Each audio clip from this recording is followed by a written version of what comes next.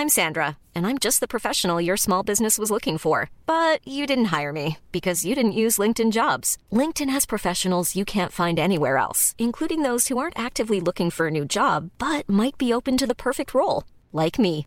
In a given month, over 70% of LinkedIn users don't visit other leading job sites. So if you're not looking on LinkedIn, you'll miss out on great candidates like Sandra. Start hiring professionals like a professional. Post your free job on linkedin.com/people today.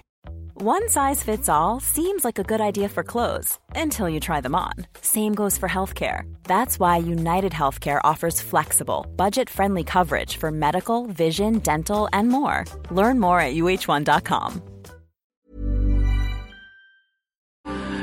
Good morning, wine lovers. Nu är det box-time, herregud.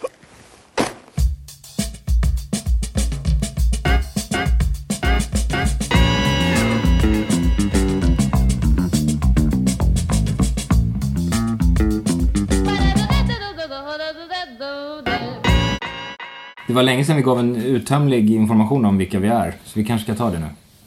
Ska vi köra en namnrunda? Ja. Nej, men jag får göra. Jag har aldrig fått göra det. Ni sitter bara och berättar om vem jag är på ett oförskämt sätt. Berätta vilka vi är, du. Okej, det är just det. Så sitter här en klassisk hiphopgrupp från 90-talet. Vi gör ju skivor nu också, men nobody could care less.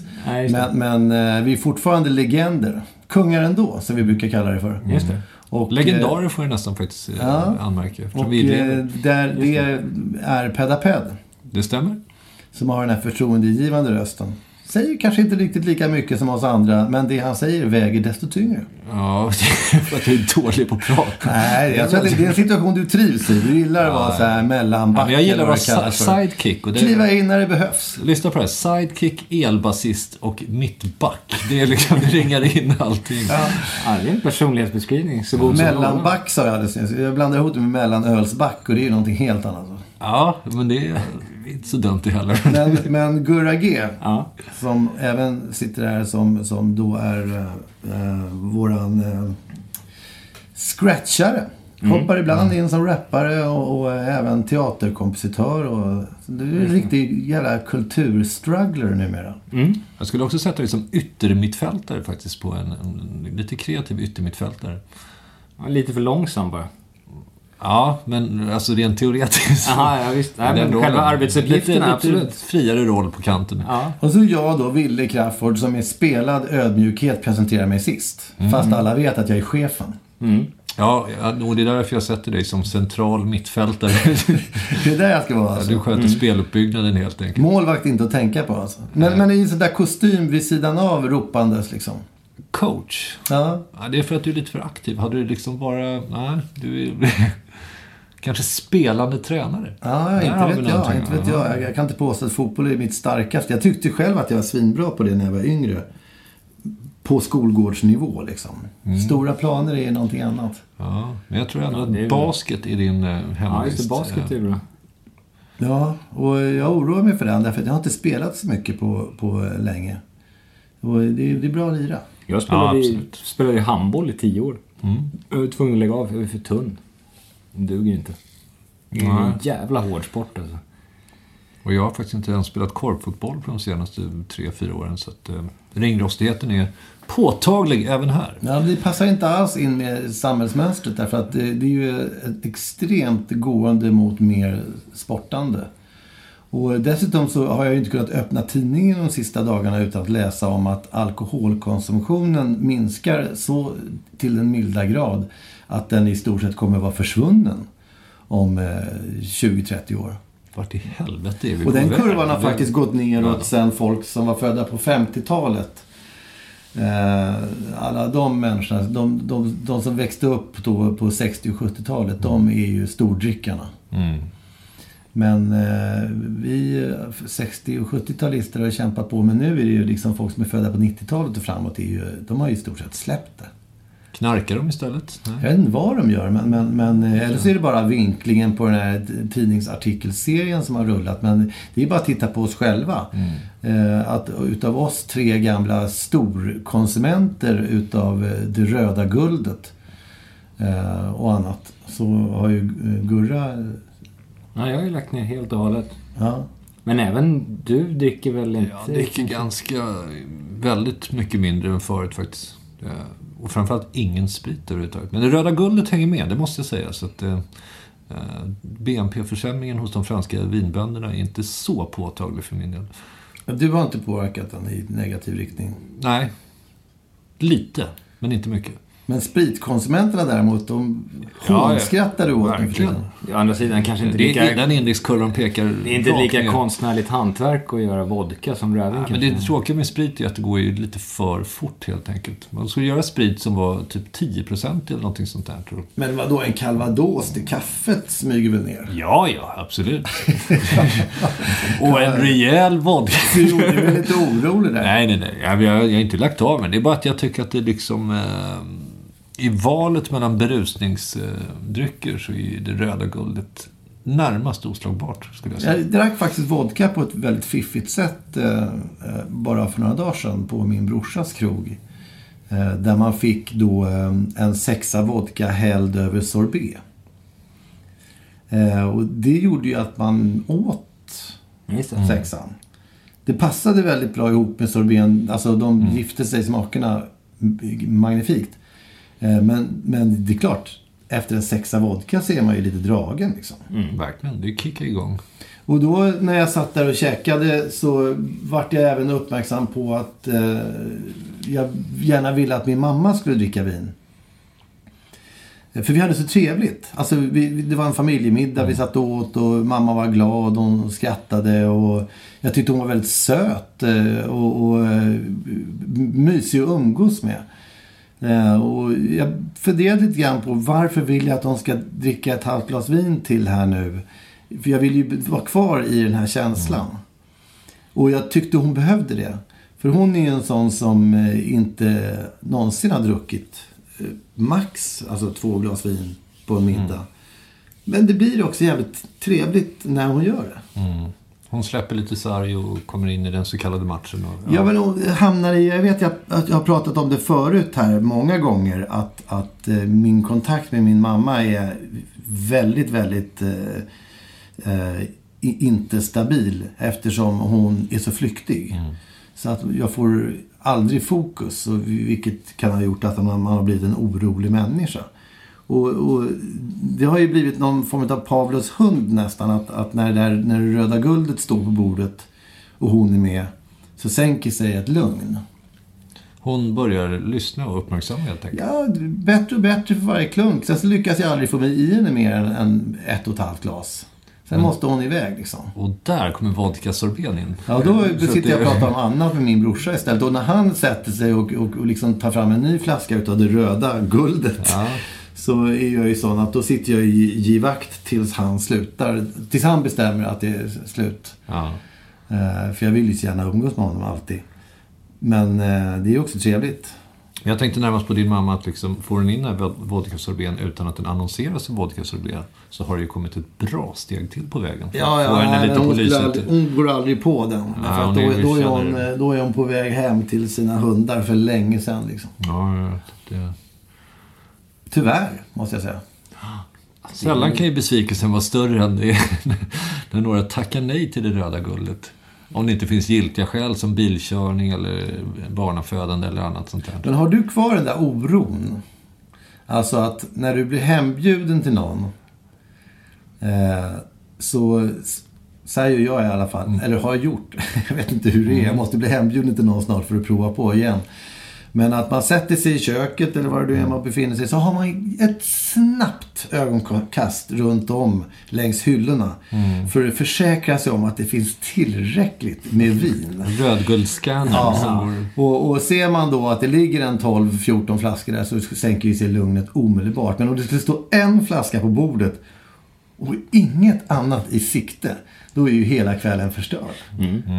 Ja, men det minns jag. Det är en känsla jag minns tydligt faktiskt. Ja, den finns med hela tiden faktiskt. Ja.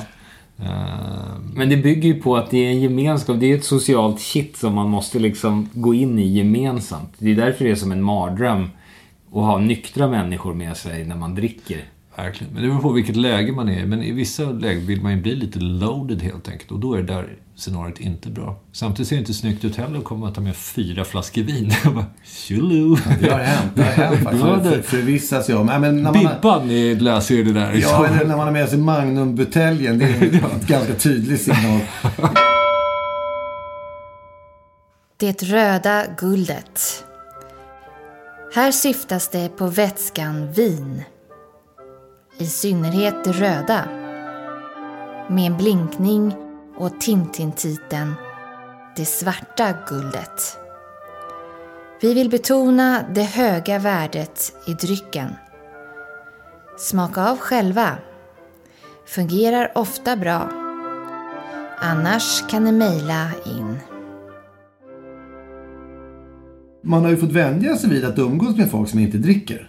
Nu är det ju ingen undantagsgrej längre, utan nu är det ju konstant folk med som inte dricker.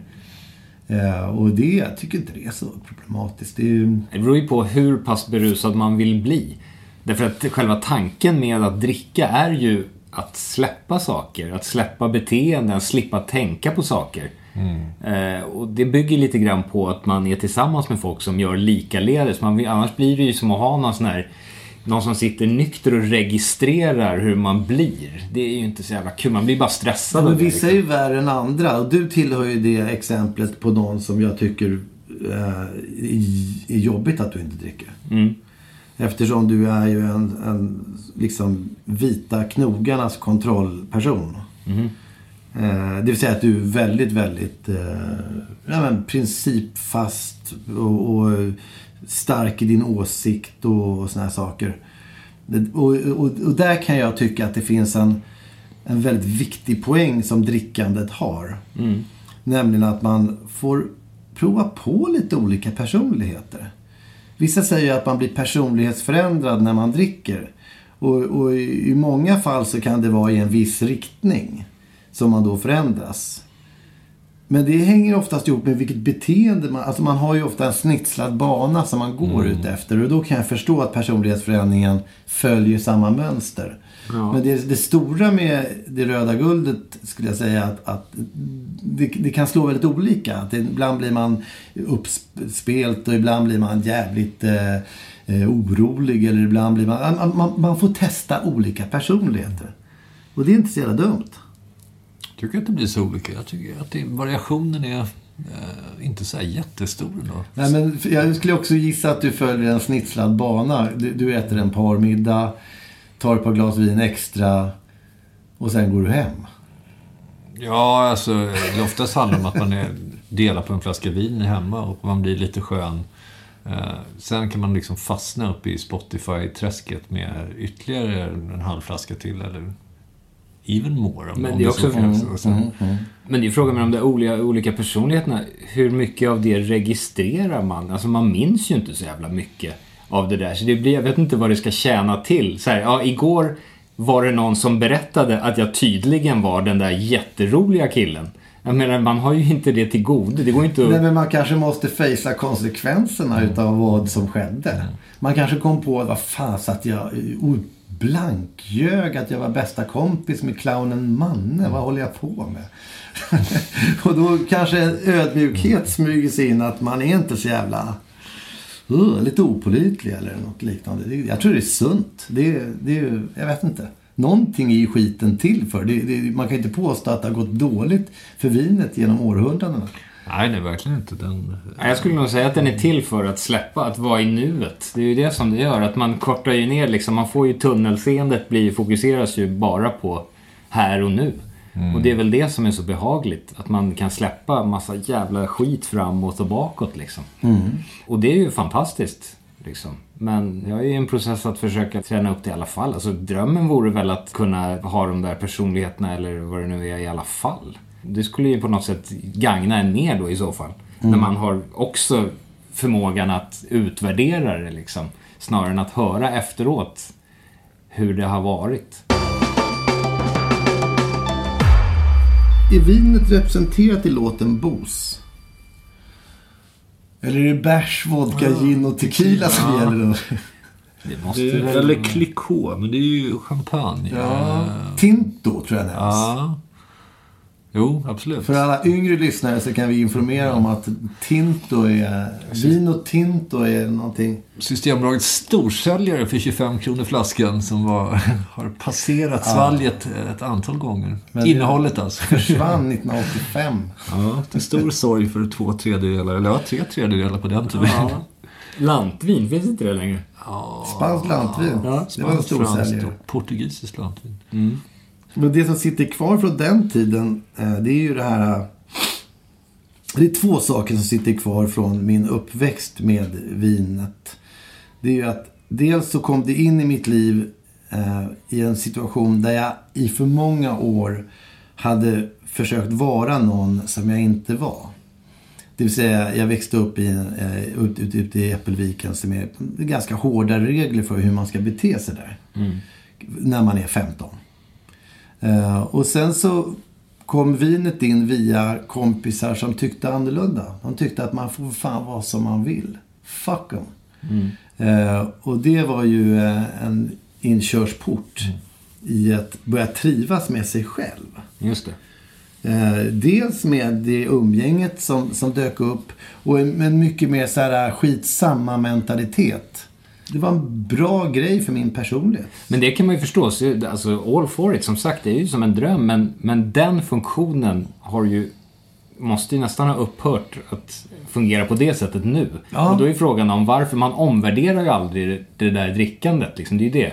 Utan det där låter ju som en fantastiskt bra anledning till att börja dricka. Men inte till att fortsätta dricka. Och nu ska jag säga någonting som kommer sätta fingret på varför du stör dig på mig så mycket. Ja. Det är att nu var det där fokuset från att jag tycker att det är skönt att jag kan bete mig hur jag vill. Har förflyttats över till att jag tycker att det är synd att inte andra beter sig som jag vill att de ska vilja. Just det. Exakt. Du kunde inte sagt det bättre. Nej, det där var exakt som det. Men de här problemen har vi ju även när vi inte dricker. Så det är ingenting som hjälps. Det är någonting annat. Ja, just det. Men nummer 2 som jag tänkte komma fram till, det är ju den här känslan av att man går på Systembolaget som om det vore en resebyrå. Därför att om man ställer sig i kön där på Systembolaget så vet man ju att det här är ju introt till någonting som kommer bli en rafflande upplevelse. Det är som att lösa ut biljetterna liksom. Och sen utifrån när man kommer hem, och det är i stort sett så att man packar för att ge sig iväg på den här fyllan. Och sen så blir det ju inte helt sällan, i alla fall i en viss ålder, så blev det ju en jävla resa. Men det där sitter kvar lite grann. Nu har vi ju inte köer på systemet på samma sätt längre. Och det har vi faktiskt. Det är särskilt där utanför dig. Vad heter det på? Rosenlundsgatan. Rosenlundsgatan. Där köerna är ju precis lika långa på en fredag som de är på gaten när man ska gå ombord på flygplanet. Var det här ett system utan självplock? Nej, det är självplock. Det är kön. Det är kön då. Det är ju alkis. Notera nästa gång ni står i en sån där kö att folk är extremt påminnande om folk som står vid gaten och ska iväg någonstans. För det är några står i sällskap och pratar glatt om vad som ska ske. Andra står överlag så här lite förväntansfulla och har med sig någonting till liksom, de ska träffa vänner. Och en och annan står ensam med extrem oro i blicken. Men det där är ju superintressant, för exakt så där är det ju. Som jag minns, när man dricker så är det ju liksom hela det sociala, den här förväntningen och liksom på vad som ska hända. Och liksom, jag menar, hela det sociala grejen runt med festande, möta folk och ha kul. Det känns som, alltså när jag drack så minns jag att bli berusad var ju mer en jobbig konsekvens av allt det där härliga runt omkring. Förväntningar och allting. Sen skulle man bli så här jobbigt full och borta när allting var så mysigt tillsammans med folk. Jo, men så därför, alltså det där måste ju på något sätt gå att komma åt utan att bli berusad. Det är det som det handlar ju egentligen om det klassiska, att stoppa drickandet i tid. Och det är inte lätt. I alkoholens magiska funktion ingår ju att den är ju så lömsk så att den ser ju till att man vill ha mer av den när man väl har börjat. Den slår ju ut alla såna där... Men den gör ju någonting med tiden. Ja. Därför att den gör ju så att du så att säga hela tiden hamnar före någonting som ska ske. Alltså du säger förväntan där. Ja. Och det är ju hela tiden så här sen så, men jag är fortfarande kvar i det här för. Jag har gjort några ord här som pekar lite grann på den här snitslade banan som jag upplever i alla fall. Och det är ju förväntan just. Och sen när man tar första glaset får man en försmak. Och sen kommer förvandlingen. Och sen in i försvinnandet. När dimman sveper in på ett trevligt sätt. Och sen ett förklarande skede. När man tycker att man ser allting så klart. Och kan även liksom förklara för andra hur det ligger till. Sen förvirring. Övergående till förgiftning. Och vid förgiftningen så finns det 2 separata banor utifrån den. Och den ena leder till förtvivlan. Och den andra leder till förförelse. Och sen så finns det, alltså förförelsen är ju så bra därför att det var när man var yngre så var det något slags naturligt slut på saker och ting. Det var enda sättet att sluta dricka. Det var ju att man helt enkelt fick någon slags ragg. Ja, och det kunde också vara ett drivande syfte på ett mycket bra sätt. Ja, det gick hand i hand där på någon märkligt sätt. För att man skulle våga närma sig. Men du måste ju ändå, när du kom till Hotell Malmen med 37-taggan eller vad det var, så måste du ju ändå också samtidigt känna en stor befrielse över att nu behöver jag inte dricka mer. Men då är mission accomplished, så att det stämmer ju. Det finns, jag har lagt till ett extra förord här på slutet, och det är det som är då mynnar ut i ett enda stort förlåt. Skulle kunna vara sammanfattning utav det man känner efteråt. Och kanske förnekelse skulle kunna läggas till. Jättebra. You should celebrate yourself every day, but some days you should celebrate with jewelry. Whether you want to commemorate an unforgettable moment or just bring some added sparkle to your collection, Blue Nile can offer you expert guidance and a wide assortment of jewelry of the highest quality at the best price. Go to BlueNile.com today and experience the ease and convenience of shopping Blue Nile, the original online jeweler since 1999. That's BlueNile.com. BlueNile.com. Burrow is a furniture company known for timeless design and thoughtful construction, and free shipping, and that extends to their outdoor collection. Their outdoor furniture is built to withstand the elements, featuring rust-proof stainless steel hardware, weather-ready teak, and quick-dry foam cushions. For Memorial Day, get 15% off your Burrow purchase at burrow.com/acast, and up to 25% off outdoor. That's up to 25% off outdoor furniture at burrow.com/acast. Millions of people have lost weight with personalized plans from Noom. Like Evan, who can't stand salads and still lost 50 pounds. Salads generally for most people are the easy button, right? For me, that wasn't an option. I never really was a salad guy. That's just not who I am. But Noom worked for me. Get your personalized plan today at Noom.com. Real Noom user compensated to provide their story. In 4 weeks, the typical Noom user can expect to lose 1 to 2 pounds per week. Individual results may vary. Man skulle vilja ha en liten indexkurva, för det bygger på en konstant tro på förbättring av det mentala tillståndet. Och någonstans avtar det ju faktiskt. Men det är otroligt svårt att känna av precis var den är någonstans. Det är det man jobbar ständigt med i den här branschen. Men jag tycker åt det, alltså det är den där, det går ju att komma, det är den där förväntan, alltså allt runt omkring, tanken på att få dricka. Det är ju den som är större än själva drickandet, skulle jag säga faktiskt. För det minns jag förut, bara att åka på turné för 25 år sedan. När man satte sig i Hammarby-radion och började liksom glida utanför stadens tullar. Den känslan är ju liksom på ett sätt så här, som Bruce Springsteen säkert har förklarat 1000 gånger. Liksom, den känslan är ju mäktigare än att sitta där och börja bli lite så här, börja så här rapa skumbollar i en loge av öl och såna här saker och bli lite borta. Men du var ju inne på någonting där förut ju med det här liksom konstant, att vara i nuet. Konstant tillstånd. Ja. Och det kände jag igen mig väldigt mycket. Fast då ingår det ju att man har börjat dricka. Att det blir som en oas i tillvaron. Men jag har ju upptäckt också det där, det är liksom, man kan själv suggera sig själv rätt kraftigt med liksom alkoholfri öl. Gör faktiskt väldigt mycket med kroppen. För det är liksom allt. Dofter, smaker, färger, konsistens, glaset. Allting är. Man har bara plockat bort alkoholen ur bilden. Det är liksom den berusande effekten. Och det gör jäkligt mycket med kroppen faktiskt. För jag var faktiskt och fikade med Kringlan sist. Han har jobbat som vårdare. Och han sa att de har ju liksom undersökt det där på heroinister. Att de fysiska processerna triggar igång så fort de behöver inte ha tryckt in nålen. Kroppen har börjat känna av det där ruset redan när man sitter med det i handen och börjar liksom... Det är den pavlovska hunden. Ja, precis. Och börjar rikta den mot armvecket liksom. Då är allting redan igång i kroppen. Så att det måste gå att trigga igång det där själv liksom. Men det är ju en lång kamp. Ja, det är en jävla scam det där, tror jag. Att de behåller alkoholen i öl och vin. Ja. Därför att det visst, det kan sitta någon med liksom fingret upp och tycka att det påverkar smaken så oändligt mycket. Men det tror inte jag på. Jag tror att det är som du säger, att det är allting runt omkring. Det är atmosfären. Det är liksom sorlet av människor och som sagt smaker. Och det är klart att man kommer rätt långt med det. Ja.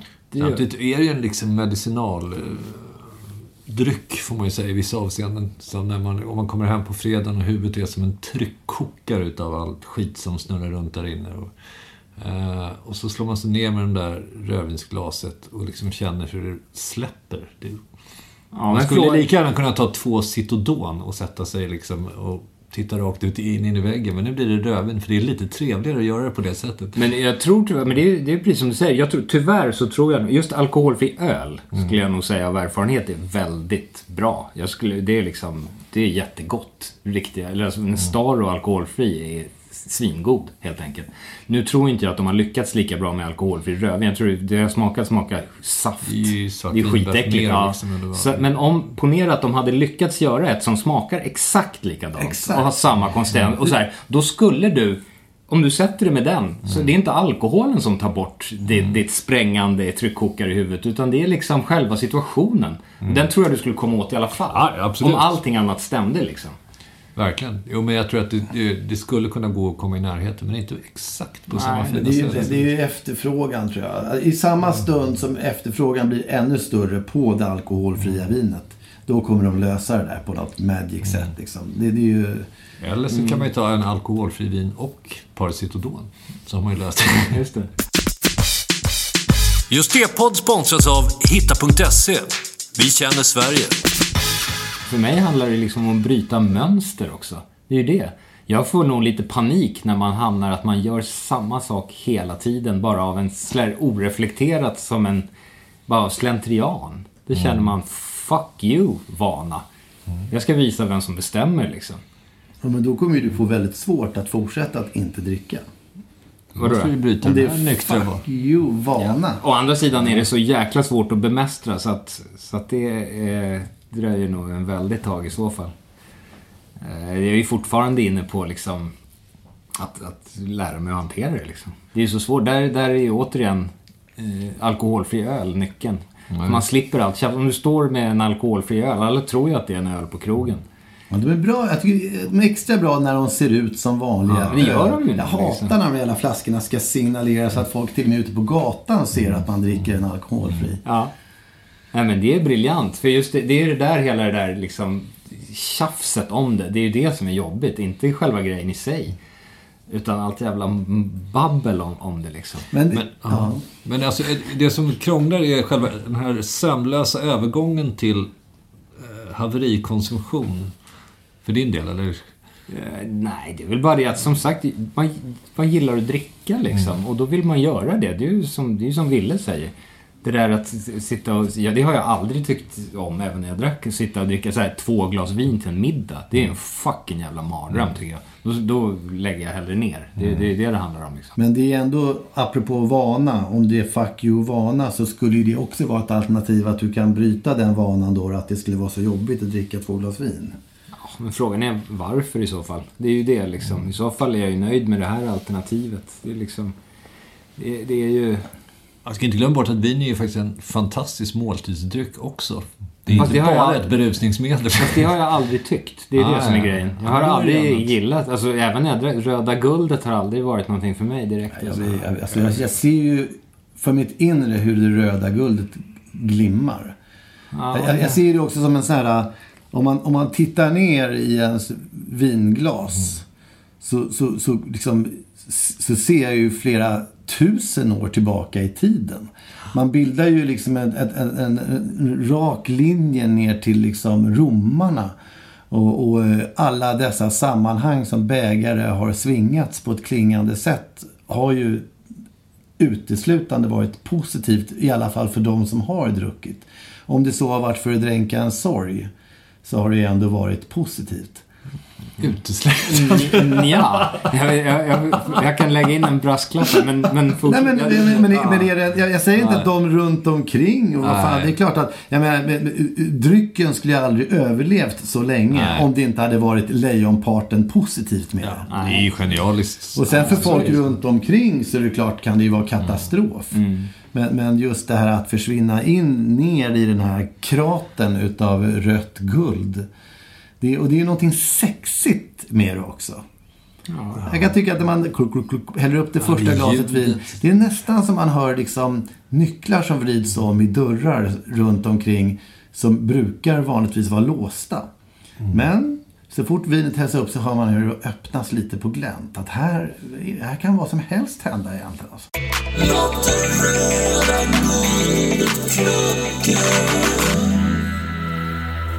Överlevnadsstrategin för min del har ju varit att utveckla någon slags coachfigur som alltid är med och liksom sitter och knackar på axeln. Kommer ihåg, nu har jag druckit 3 glas vin här nu, du kan börja rätta till liksom. Men som finns med en hela tiden, och det förtar ju mycket av upplevelsen. Vita Melo helt enkelt. Ja, ungefär. Medan röda har liksom fått pensioneras nästan helt. Men då när vita Melo får helt övertaget så förtas ju lite av den. Man dras ju inte med på samma sätt. Utan det vita sitter ju alltid och knackar liksom. Men börjar bli 6:e, 7:e glaset vin, då är det så här: morgondagen! Men är det inte så, för i mitt fall skulle då liksom efter 6-7 glas vin så börjar den vita Melo anta en något rosa nyans för att långsamt börja liksom... och det kan hända, precis. Och det är det som är problemet. Ja. Jag upplever att jag tappar omdömet helt på det sättet att jag inte märker det. Ja, men det är ju det som är meningen. Man tycker att man står och brer ut sig om otroligt intressanta saker. Jag kommer ihåg att jag stod med ett glas rött en gång och pratade med Felix Herngren. Och kom på mig själv med att berätta det jätteintressanta att jag strök hela min familjs kläder.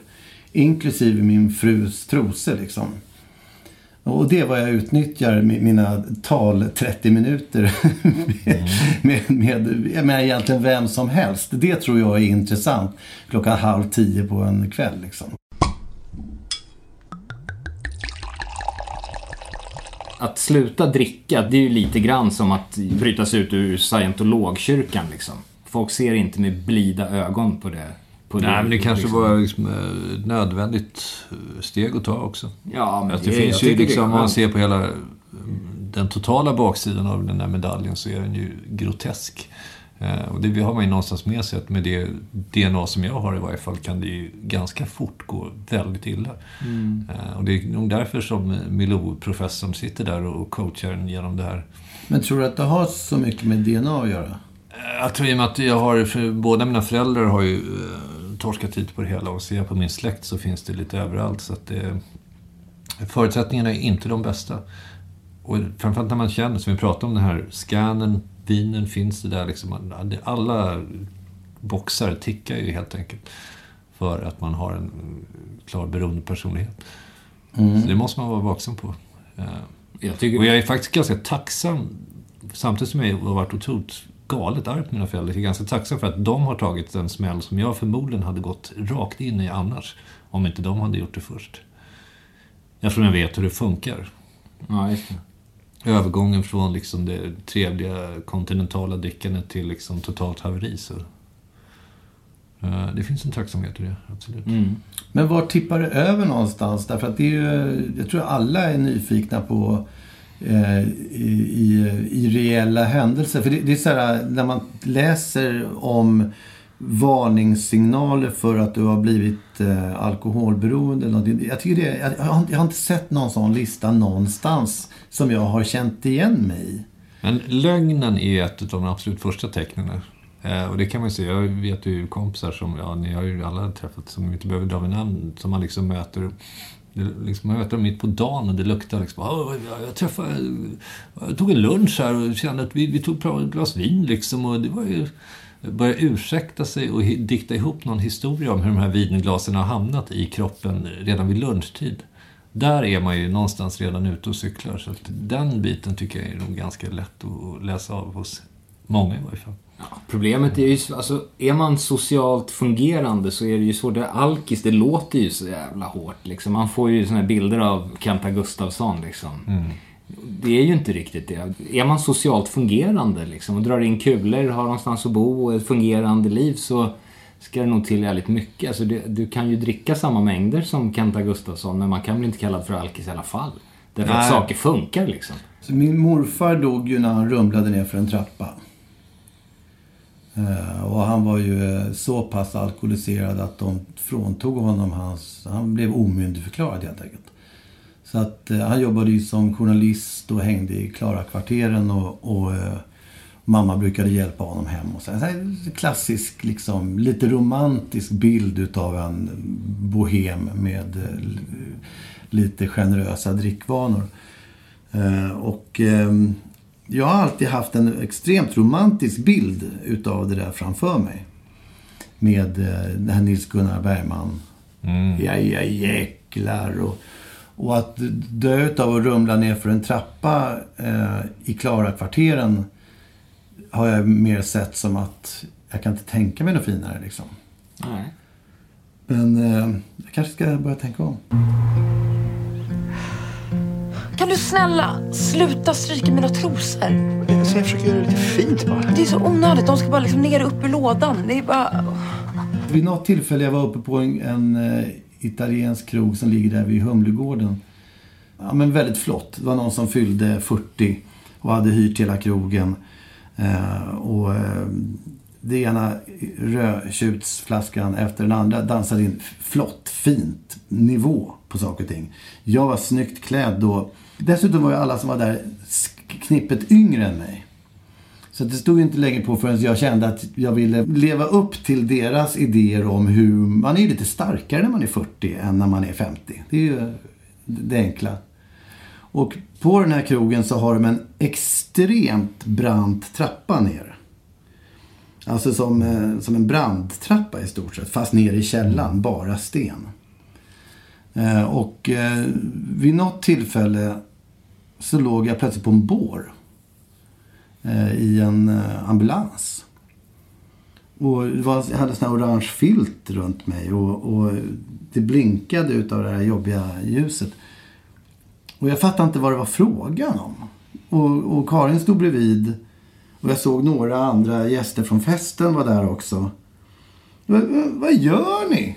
Nej, men vi måste ju åka till sjukhus nu. Och då insåg jag var ju totalt genomdränkt av blod.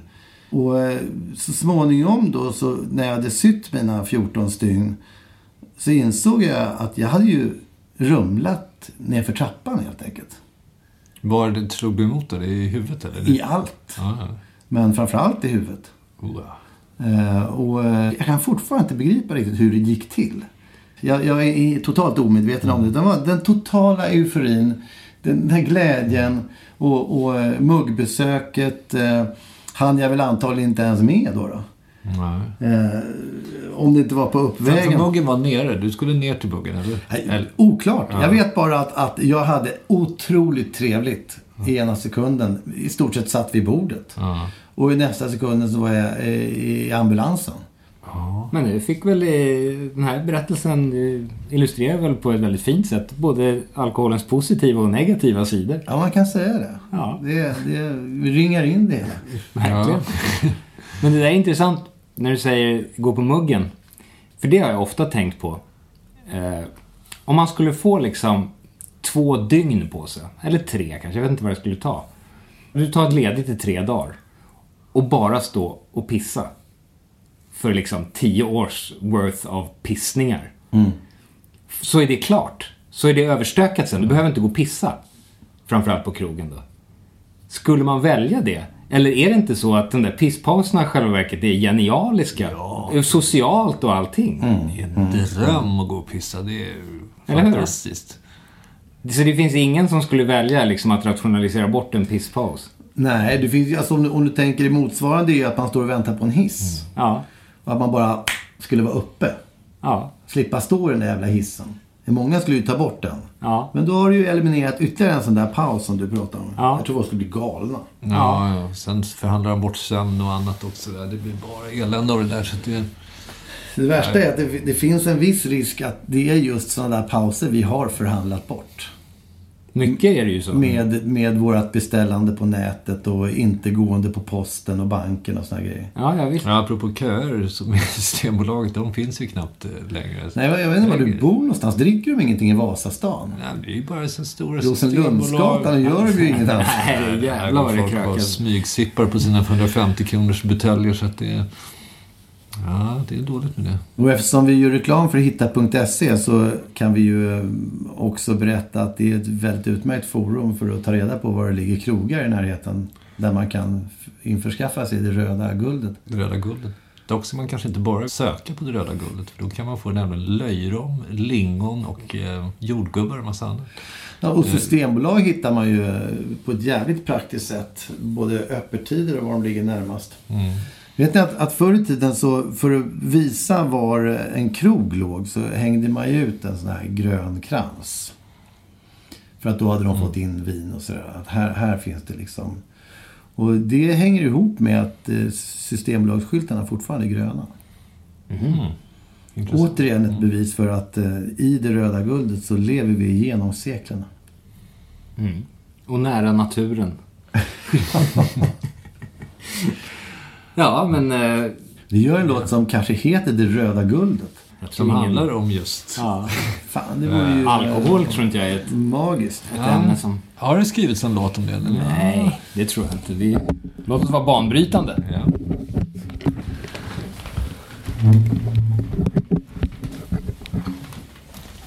Eller så kör vi låten Boost bara rakt av. Ja, just det. En cover på oss själva.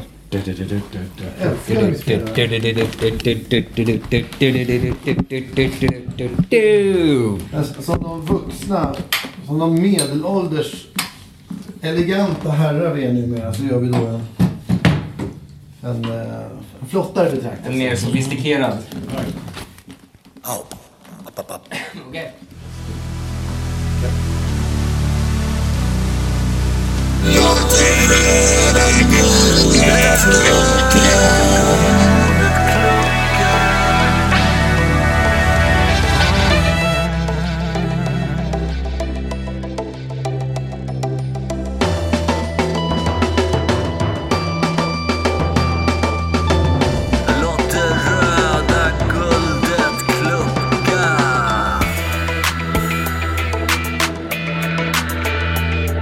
Socker är sött, regnet är blött, kungen är trött, men guldet är rött.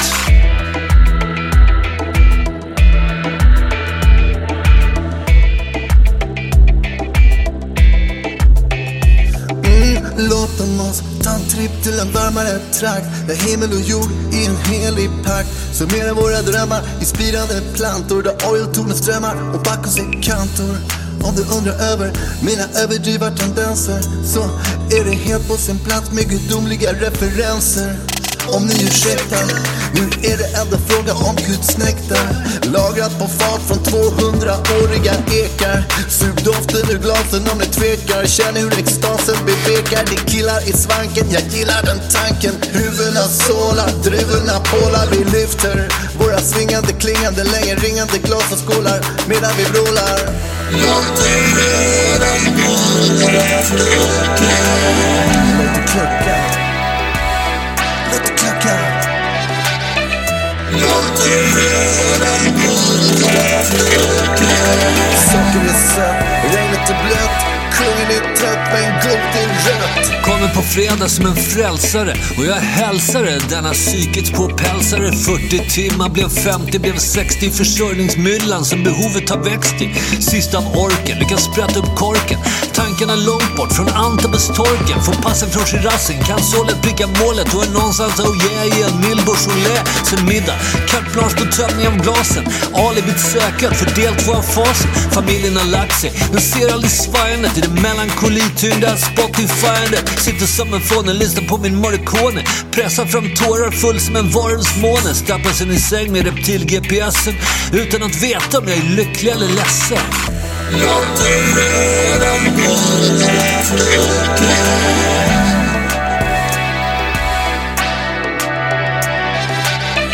Låt det redan guldet flöka. Socker är satt, regnet är blött. Kungen är trött men guldet är rött.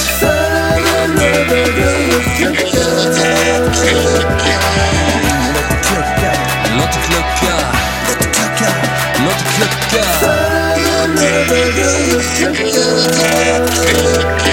Socker är sött, regnet är blött. Kungen är trött men guld är rött. Det kluckar. Låt det klucka. Låt det klucka. Låt det klucka.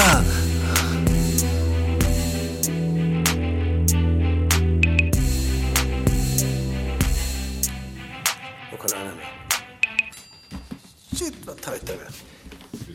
Ja. Det är inte utan att man blev lite sugen på ett glas. Ja, och det är inte sugen på att skapa någonting istället för att... Just det, men då, skapandet måste du ju vänta med till imorgon. Ja. Utan nu ska du i så fall bara fokusera på att hälla i så mycket av det röda guldet som möjligt. Du vänder mina resonemang mot mig. Ja. Fasen också. Men tack för att ni lyssnade. Tack till hitta.se. Bra flyg. Och så hörs tack vi... till det röda guldet. Ja, absolut. Så hörs vi nästa vecka. Don't drink and drive. Jag kan. Thank you for being with us. Vill ni skicka mejl till oss så går ni in på justd.nu. Där finns även länkar till Instagram, Facebook och Twitter. Vill ni swisha en slant till vår kaffekassa så gör ni det på 070-779-8622. Och ni kan även stötta Just det-podd genom att bli månadsdonator på Patreon.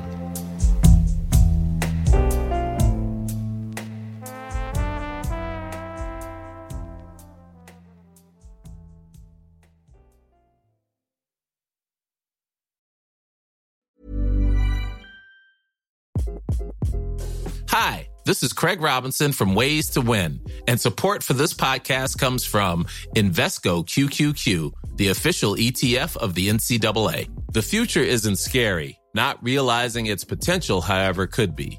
Just like on the recruiting trail, I've seen potential come in many forms as a coach. Learn more at Invesco.com/QQQ. Let's rethink possibility. Invesco Distributors, Inc.